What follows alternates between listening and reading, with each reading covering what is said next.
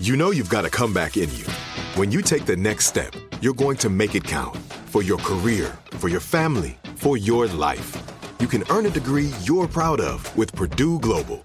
Purdue Global is backed by Purdue University, one of the nation's most respected and innovative public universities. This is your chance. This is your opportunity.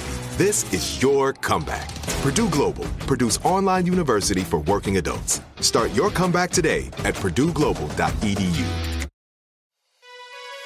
Hey, this is Stephen Furtick. I'm the pastor of Elevation Church, and this is our podcast. I wanted to thank you for joining us today. Hope this inspires you. Hope it builds your faith. Hope it gives you perspective to see God is moving in your life. Enjoy the message. I want to share with you from John chapter 6, verse 48 through 50. And if you want to join me on the app that you have on your phone, or if you brought a physical copy of God's Word, if not, we'll just put it on the screen there for you. I'll be sharing from the NIV 1984 version. No, I'm serious. There's different ones. So you'll see a few of the words are different. That was not a joke, but they change it. They revise it. And so this may be a few words different than what you're reading and what I normally preach from. But listen to this. Jesus says, I am the bread of life. Your forefathers ate the manna in the desert, yet they died. But here is the bread that comes down from heaven, which a man may eat and not die.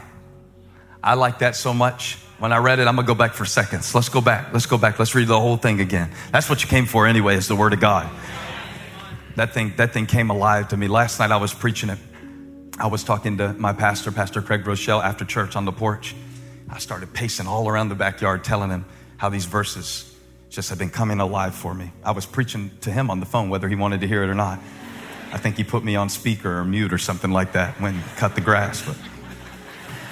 But it said, I am the bread of life. Your forefathers ate the manna in the desert, yet they died. But here is the bread. Somebody say, here is the bread.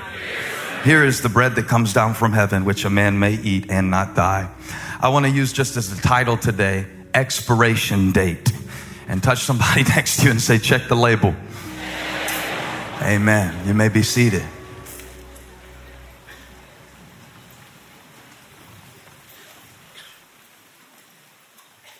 It's so crazy how you can think you really know somebody for years, and then they just do something that makes you question everything you thought you knew about them. You sound like you're going through something.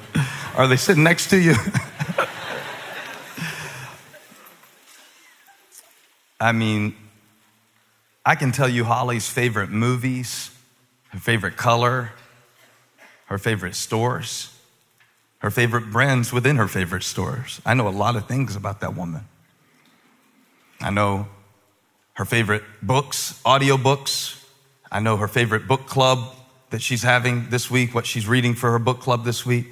But even sometimes in the context of a marriage that you really think you know somebody, they will just shock you. The other day, she horrified me because I thought I knew her so well until I went in the refrigerator and I pulled out some cheese. I was just gonna eat a few blocks of cheddar from my low carb lifestyle, just for a snack. And I looked at it and it said it was expired 3 months ago. Fridge was so full, but I saw that. So as I'm going to throw it away, she stands in front of me and blocks me from putting the cheese. She said, oh, you got to smell it first. And I'm like, no, babe, I don't. It says right here on the label, it's expired. And she said, I feed you expired food all the time.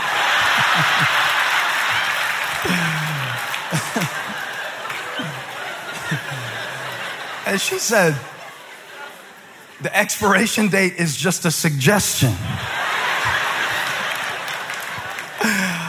I'm like, the devil is alive. Boom. Smell it, You think you know somebody. Turns out they're poisoning you, trying to collect that life insurance. Want to see about that. term life insurance. But, you know, it really should be in your relationship with God that you think you know him, you think you know what he's like, and just as your life experiences accumulate and just the ways that you witness him working in your life that you didn't expect and that you didn't predict and that did not fit your preconceived notions of what God was like 18 years ago, he doesn't change, but the way that we see him should and must. It must expand. It must, y'all won't like this word because you think it's like an atheist word, evolve to include the parts of who he is that we didn't know about in our arrogance and our pride. Because as we become broken by the trials of life, it leaves spaces for God to get in, and he couldn't get in when we were all sealed up tight by thinking we were perfect. But then when you live a little while, wave at me in the back. When you live a little while, you get about to that age where you start to say, well, I thought I saw everything. I thought I knew who was a good Christian and who wasn't. I thought I knew what God would always do and what God was always like, but he was just always surprising them in the person of Jesus Christ as he walked the earth. He was showing them progressively who he was. And he wasn't changing to be something that he wasn't. They were just seeing what he had been all along.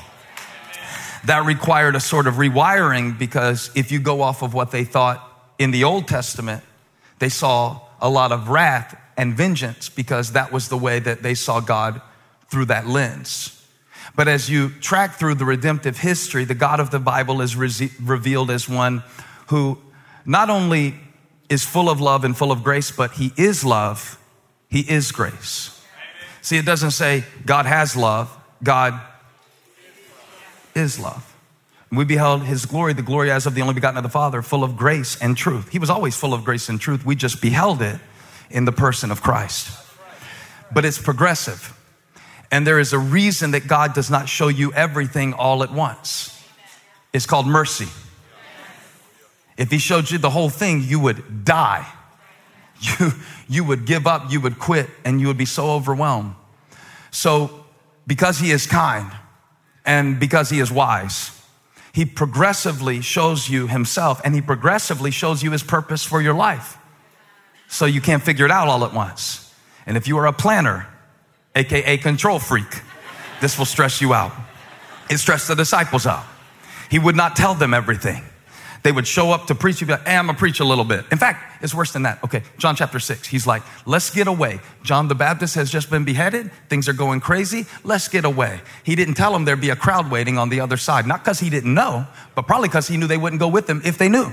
So some things God does not show you about what's waiting for you on the other side because he knows you won't go if he tells you what's there.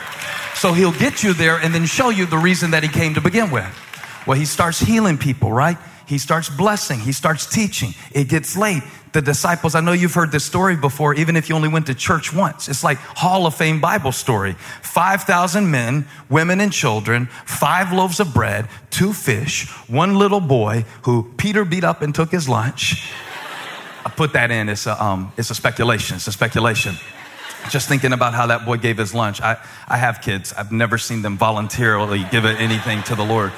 And so, or anybody, but there's this sense in which they were gleaning what they could about the identity of this Christ that they chose to follow by the activities that they saw him do.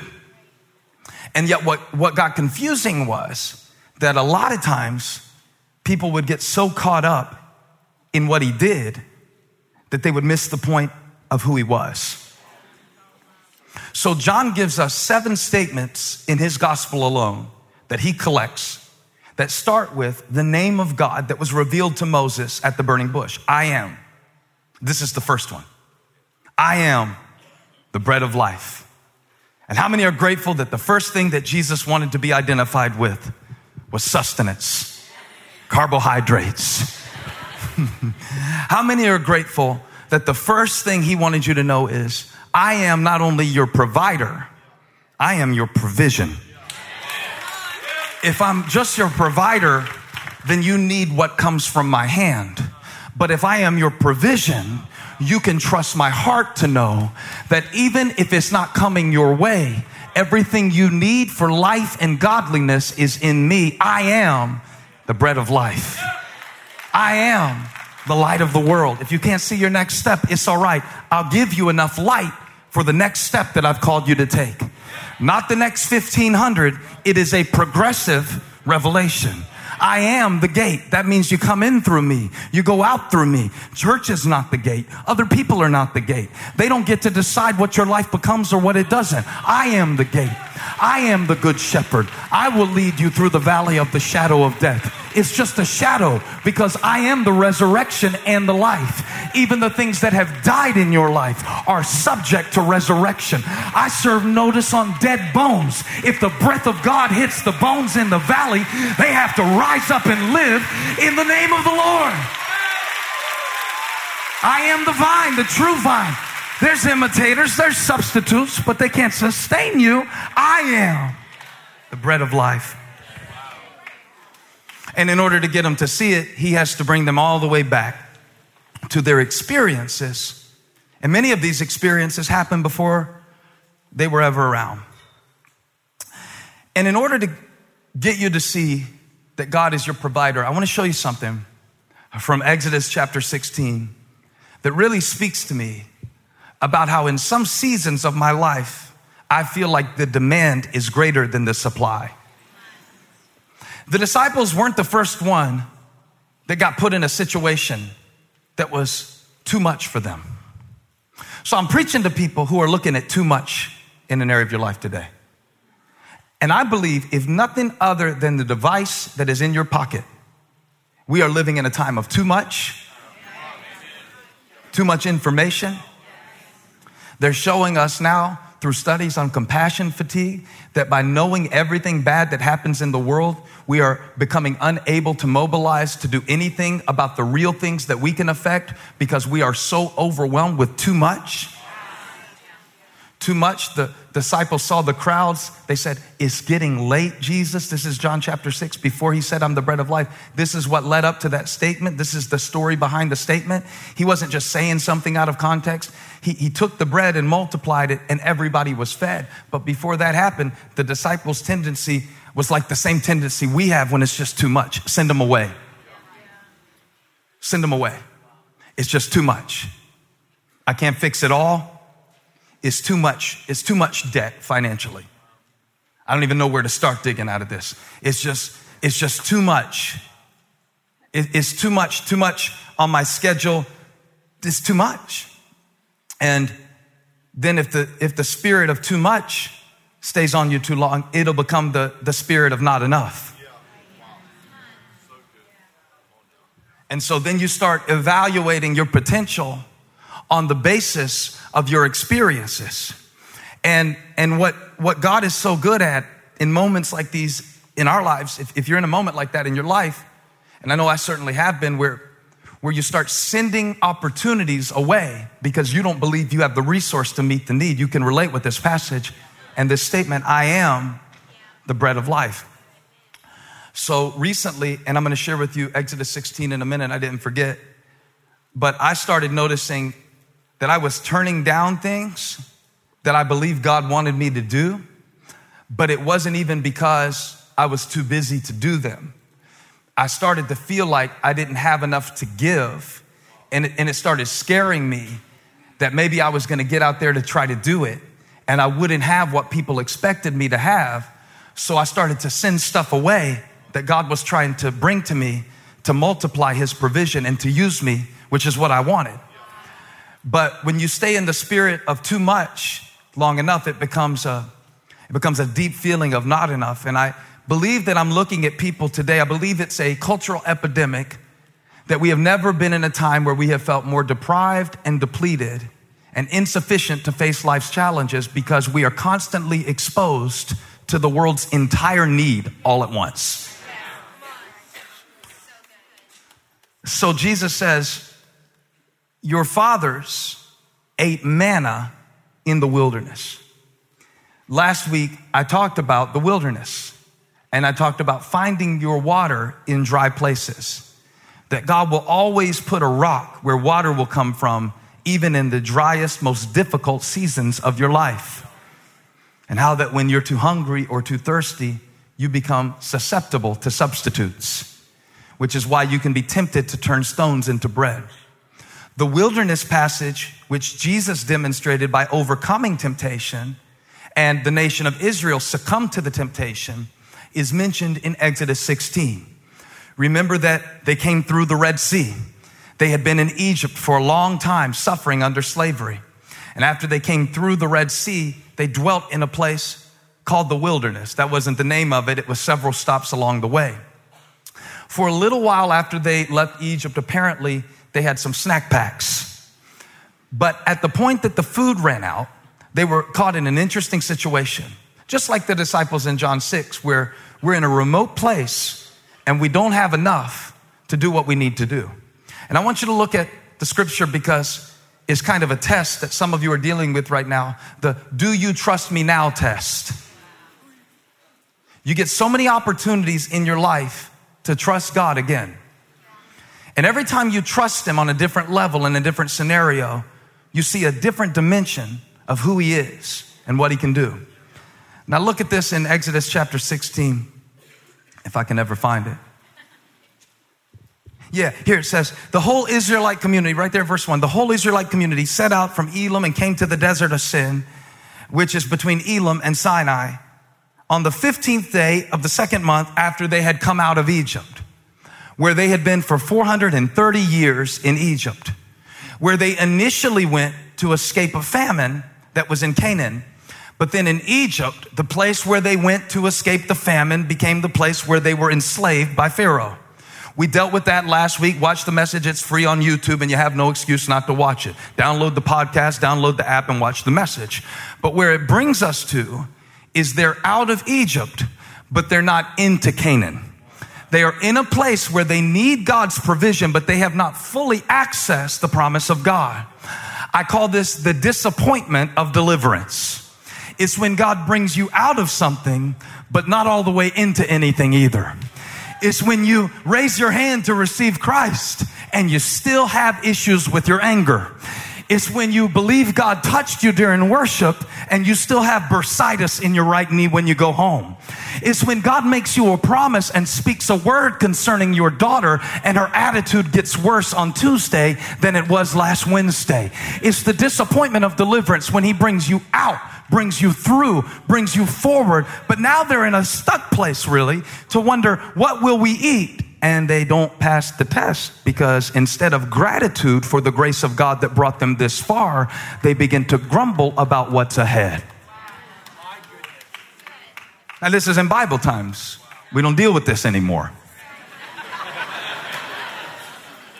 You know, the Bible's outdated. Times have changed. But they came out of Egypt, watch this, when the expiration date on their season of suffering had reached the ears of heaven. Everything you go through in your life, everything that even the enemy does in your life, anything you do to yourself in your life, it can't go on forever. And here's why it can't go on forever. Because you are not in charge of the calendar of events of the purpose of God in the world. So even if the devil is messing with you in your mind, even if the devil is messing with you in your family, he can't just mess with you for as long as he wants, as much as he wants. God had to give the devil permission to hurt Job. He didn't just get to do what he wanted to do for as long as he wanted to do it. God said, now that's enough. Somebody shout, that's enough. And when God saw his people struggling in Egyptian slavery, at a certain point, he said, now that's enough. And when he spoke to Moses, he said, I've seen my people mistreated, and I see how their backs are breaking with heavy labor, and I hear how they're crying out to me, and that's enough. And I came down to deliver my people and bring them out of Egypt. Every season of suffering, every season of struggle has an expiration date. God is sovereign. God is in charge. The enemy doesn't run my life.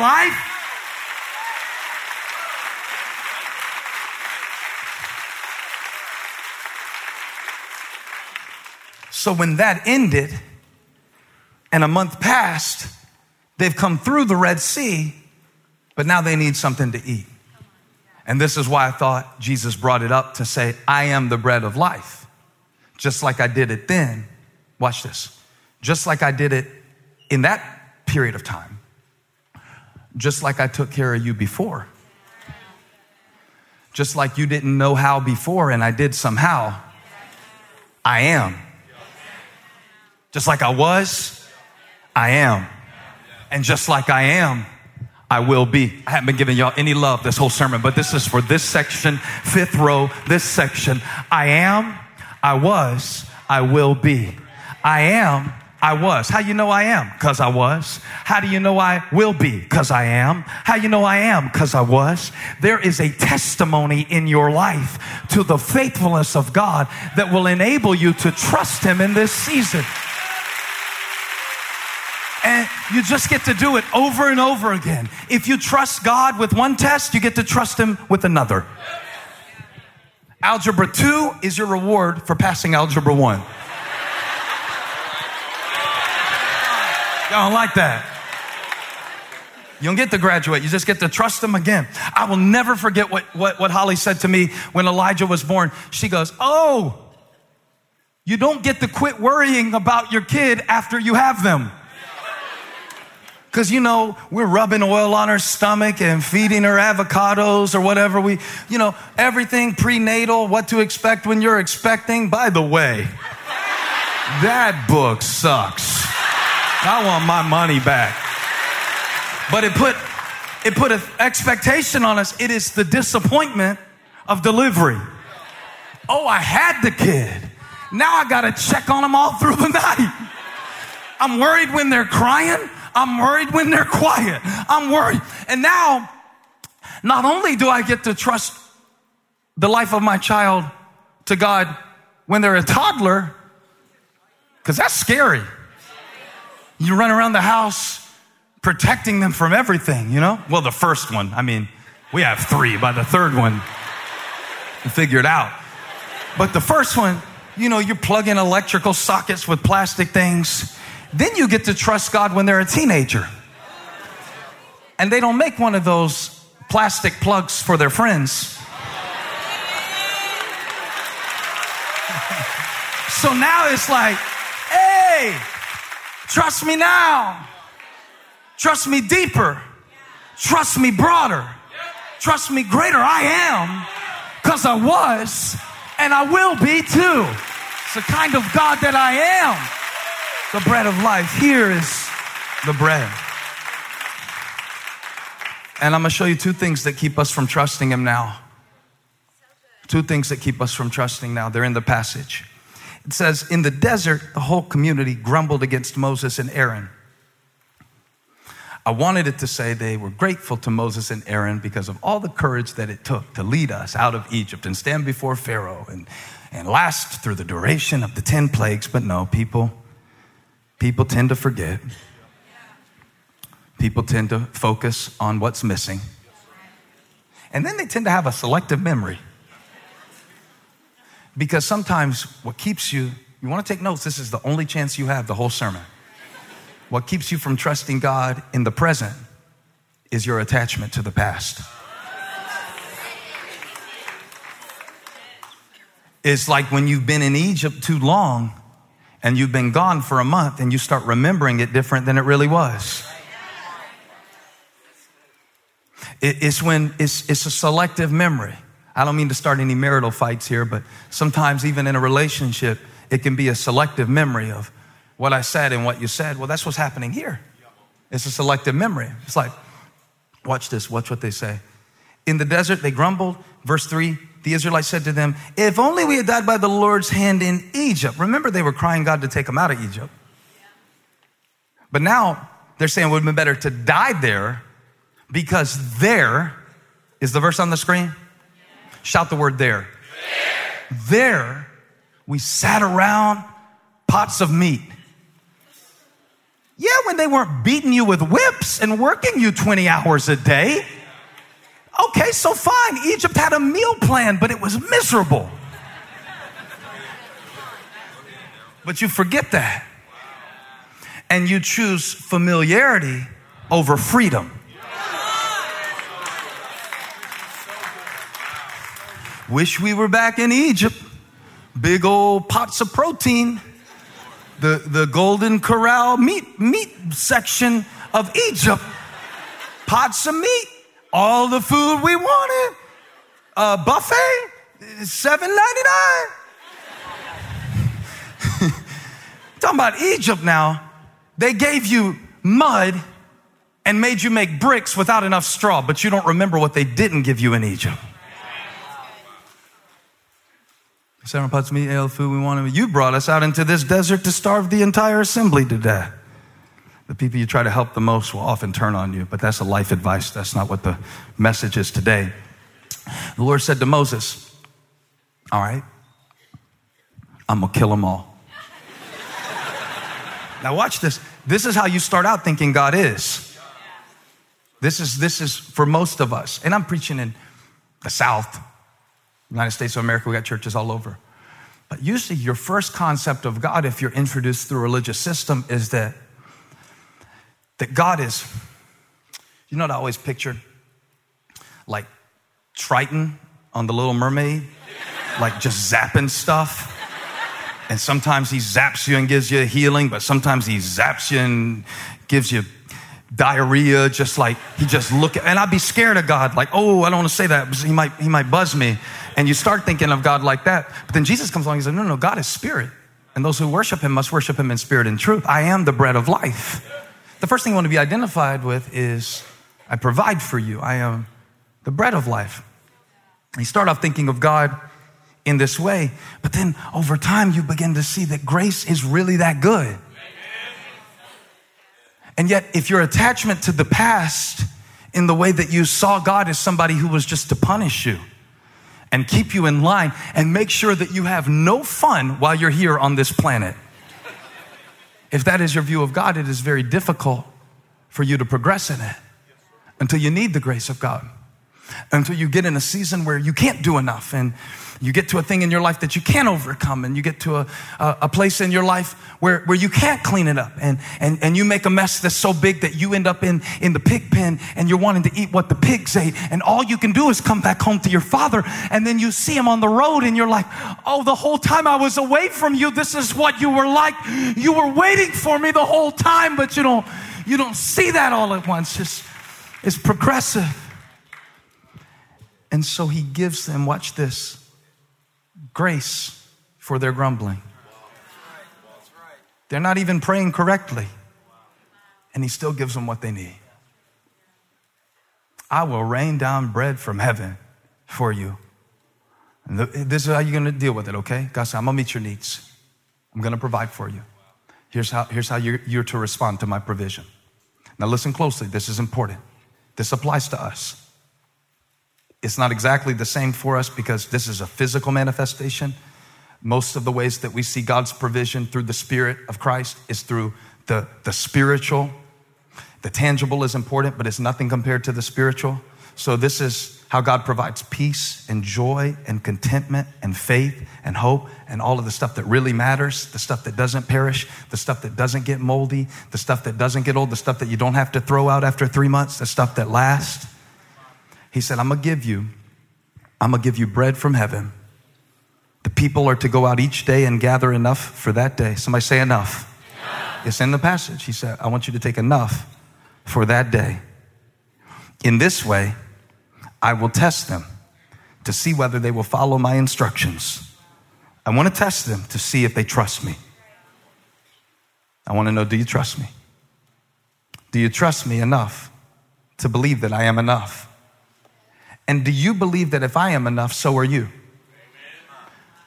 Because if I'm in you and I'm your God and I made you and I put you in a situation, I would never put you in a situation that I would not make you enough for. Shout if it's your word. I'll give you a minute.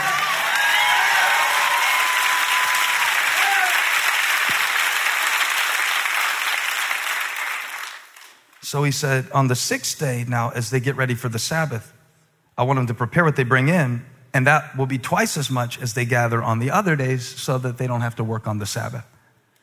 But it was kind of a system that they set up where it was like, get what you need for today. Our Father, who art in heaven, hallowed be your name. Your kingdom come, your will be done on earth as it is in heaven. Give us next week our daily bread. Give us last month our daily bread.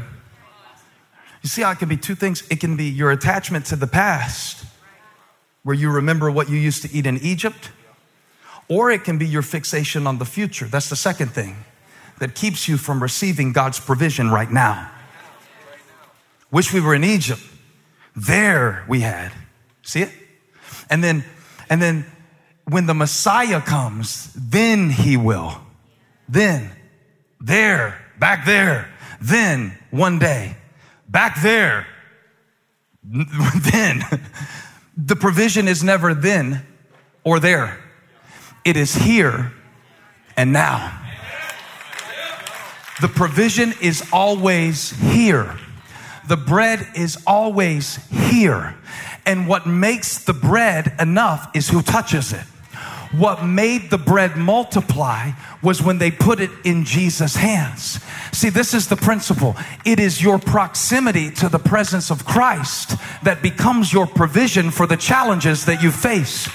And so if you stay close to Him, even if it's in a wilderness, even if it's through a mistake, even if it's insurmountable, even if you don't know how, if you will stay close to Christ, your bread will be blessed and it will be enough and it will go around and there will be 12 basketfuls of leftovers.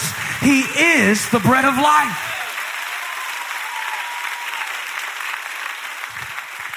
When they set up the tabernacle, they made a table with acacia wood, overlaid it with gold. The acacia wood is humanity. The gold is divinity. They put 12 loaves of bread, 6 stacks on each side to represent the covenant that God had with His people. 12 loaves, 12 tribes, 12 disciples, 12 basketfuls of leftovers. But they were not in the Holy of Holies. They were only close to it.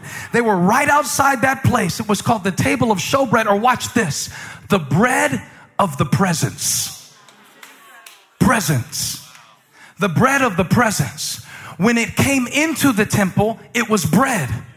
But when it got close enough to the Holy of Holies, where the presence of God was, it became blessed. The closer it got to the presence of God, the less common it became. When it came in, it was just a loaf. But when it got close enough to the Holy of Holies, where the presence of Yahweh is, see, I'm trying to say, you don't have to be enough. All you have to do is get close enough to the one who is more than enough.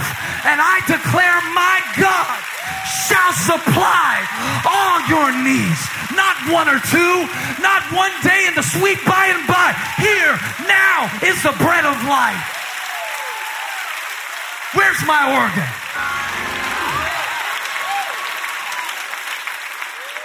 Here now. Here is the bread. That's what Jesus said. Here is the bread. Somebody shout, here is the bread. It's not in tomorrow. You cannot fight tomorrow's battles with today's strength. You are wasting today's grace trying to fight tomorrow's battles. When we were talking about something yesterday, she said, stop. She said, I'm getting maggots in my manna. I'm going to show you this. You're like, whoa, that's a weird thing. This is how y'all talk? This pillow talk around the Furtick house? Matter of fact, it is. Because when I preached it, right, first thing is, oh man, the past. Oh, like I used to have so many friends, but now they've all, you just got to leave Egypt. God can bring you new friends. God might bring you some friends this time and they pick up the check. It might be an upgrade.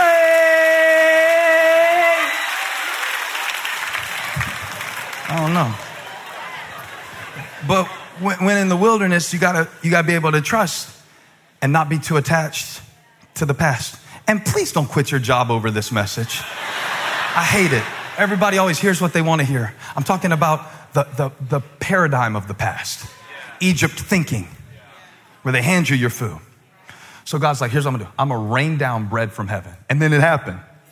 He told Moses he was gonna do it. Then he did it. Now first he gave them meat in the evening to remind them of Egypt. He's like, I'm not doing that anymore. From now on, for the next 39 years, this is what you're gonna eat. Now when God switches the form of provision, your first instinct is going to be to resist it because you won't recognize it. When God starts doing new things in your life, at first it'll just look like trouble, but you won't recognize it's really training. Send the crowds away. You can't deal with this. This is unfamiliar. So they wake up. Let's go verse 13. I think that'll be enough. The evening quail came and covered the camp. In the morning, there was a layer of dew around the camp. Bring me my box while I read this next verse. When the dew was gone, Bible said, thin flakes like frost on the ground and appeared on the desert floor. Now, I never saw manna, but it said thin flakes like frost. I was just picturing the Bible. I never ate manna, but it said thin flakes like frost. Touch somebody, say, they're great. But he put it, can you do it on the camera? And the people were like, never saw this before.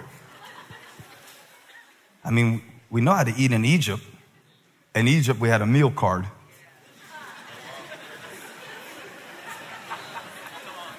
But sometimes you don't know how to receive something that God has given you because when you've never seen it, it's hard to receive it. Do you ever wonder why you sabotage yourself sometimes when you're starting to succeed at something? Because when frustration and failure is familiar to you, you will recreate it without even knowing that you're doing it. Sometimes we surround ourselves with people who treat us crappy because being treated crappy to us is emotionally familiar. So when somebody treats you nice, you're suspicious. What do they want?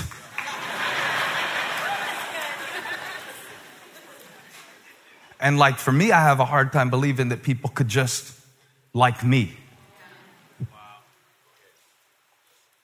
It's hard for me to believe because I think at some point during my life, I was like, well, if I preach good, or, you know, if I can generate a job, like I have all these staff members that I'm responsible for. So there's this feeling like you start thinking you're the bread after a while.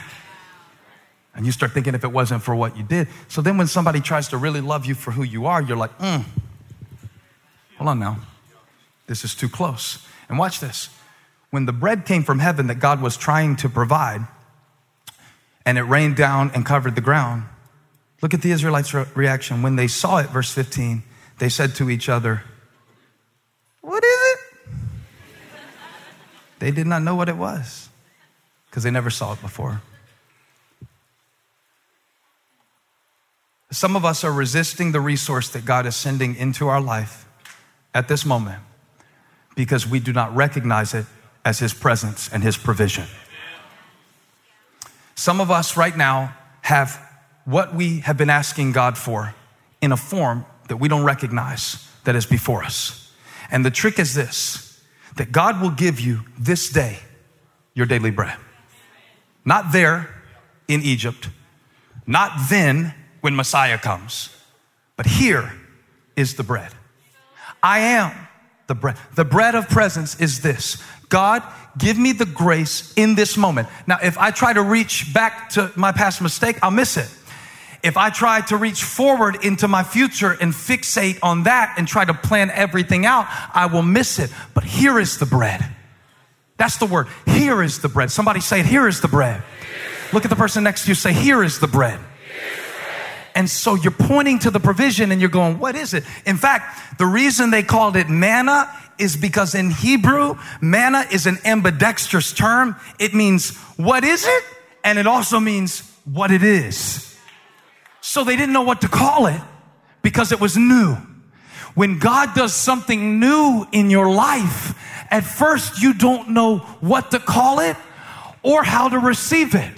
And what keeps you from receiving it sometimes is your past and sometimes is your future. So they named it manna. What is it? What it is. What is it? I don't know. It's what it is. But I know one thing. I know I am. So whatever it is, I am is in the middle of it, working it out for a purpose that is beyond my human perspective. Here is the bread. Here is the bread. And then some of them thought they were smarter than God, you know? Because the Bible says when they saw it, even though they didn't recognize it, Moses said to them, he explained, it is the bread that the Lord has given you to eat. And this is what the Lord has commanded. Each one is to gather as much as he needs. It's the power of enough. Each one is to gather as much as he needs. Take an omer, half a gallon, for each person you have in your tent. And the Israelites did as they were told. Give us this day our daily bread. Some gathered much, some little. And when they measured it by the omer, he who gathered much did not have too much. I like that. It's not too much. It's enough. I am the bread of life. He didn't have too much, and he who gathered little did not have too little. It was enough. It's enough. Somebody say it's enough. Make the confession. Say it's enough. It's enough. And just all over every area of your life where the enemy has been speaking too much or not enough, I want you to look at whatever God put in the ground in the form of his grace and his provision in this season of your life and declare, it's enough. He's enough. I'm enough. It's enough. He's enough. I'm enough. Give the lesson to your neighbor. It's enough. He's enough. I'm enough. Now the reason I'm enough is because he's enough. And so if he's enough and I'm enough, it's enough. It's not too much. It's not too little. It's enough. But some of the Israelites, some of them, look at verse 19. No one is to keep any of it till morning. Some of them paid no attention to Moses. They kept a part of it until the morning. But watch what happened in the morning. In the morning, because they did not trust God to give them enough for today. Whew. The manna had maggots because God's presence and provision is always in today. Your stress, your ulcer, your sleeplessness, much of it is because you are letting maggots get in your manna. See, here's what happens. So Bob turns to Judy and he's like, Moses said there'd be more in the morning, but baby, just in case, put a little of that right there in your pocketbook. And just in case, we can't eat all of it today because we've never seen this before. And it's hard to trust that there will be enough for tomorrow. But that's exactly what faith is. You see it? That's exactly what faith is. It is to deal with today and to trust for tomorrow. Strength for today. Bright hope for tomorrow. Blessings, all mine with 10,000 beside. Great is thy faithfulness. Great is thy faithfulness. Morning by morning. When I wake up tomorrow, there will be manna. When I wake up Tuesday, there will be more. When I wake up Wednesday, in my weakness, he is strong. When I wake up Thursday, he'll see me through. When I wake up Friday, he's fighting for me, and I can rest on the Sabbath because he is the bread.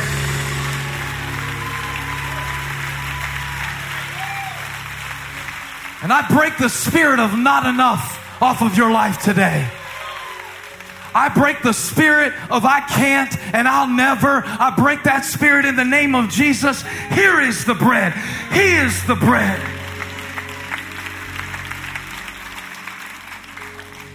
And he's given you right now an opportunity to trust him on the next level and to discover who he is all over again. He doesn't change. It's just the more you experience where you're in a desert place. And when Lazarus dies, and you wonder, why would God let something die that you love? But then you see him show up and call Lazarus out of the tomb because you already knew that he was a healer. But now he wants to show you, I am resurrection. You understand that everything in your life is designed to show you not only who God is, but who you are in him. Now, the reason he lets us need things is so that we don't get confused about where our help comes from. The reason he wants you to get it every morning, all those little plans you stay up making, all those little things you scribble down about what if and what this and what that, the stuff that's going to screw up your life is going to hit you from behind anyway. Pray about it. Praise God through it. You can't keep the manna until tomorrow. You can't eat in Egypt anymore. This is a new place. This is a new season. God has given you what you need for the season you're in. Here is the bread. Here is the bread. So in every moment, I'm looking for it. Oh, here is the bread. Well, there I go again, going out here thinking about, here is the bread. Here I am again, replaying 5 minutes ago, 5 months ago, no. Here is the bread. Somebody say, here is the bread. When I put this message online, I'm going to call it Expiration Date. But you know the real message is, here is the bread. Stop trying to eat stuff that has gone sour. Stop thinking in ways that you have outgrown. Stop coming down to a level of who you used to be. Here is the bread of the presence.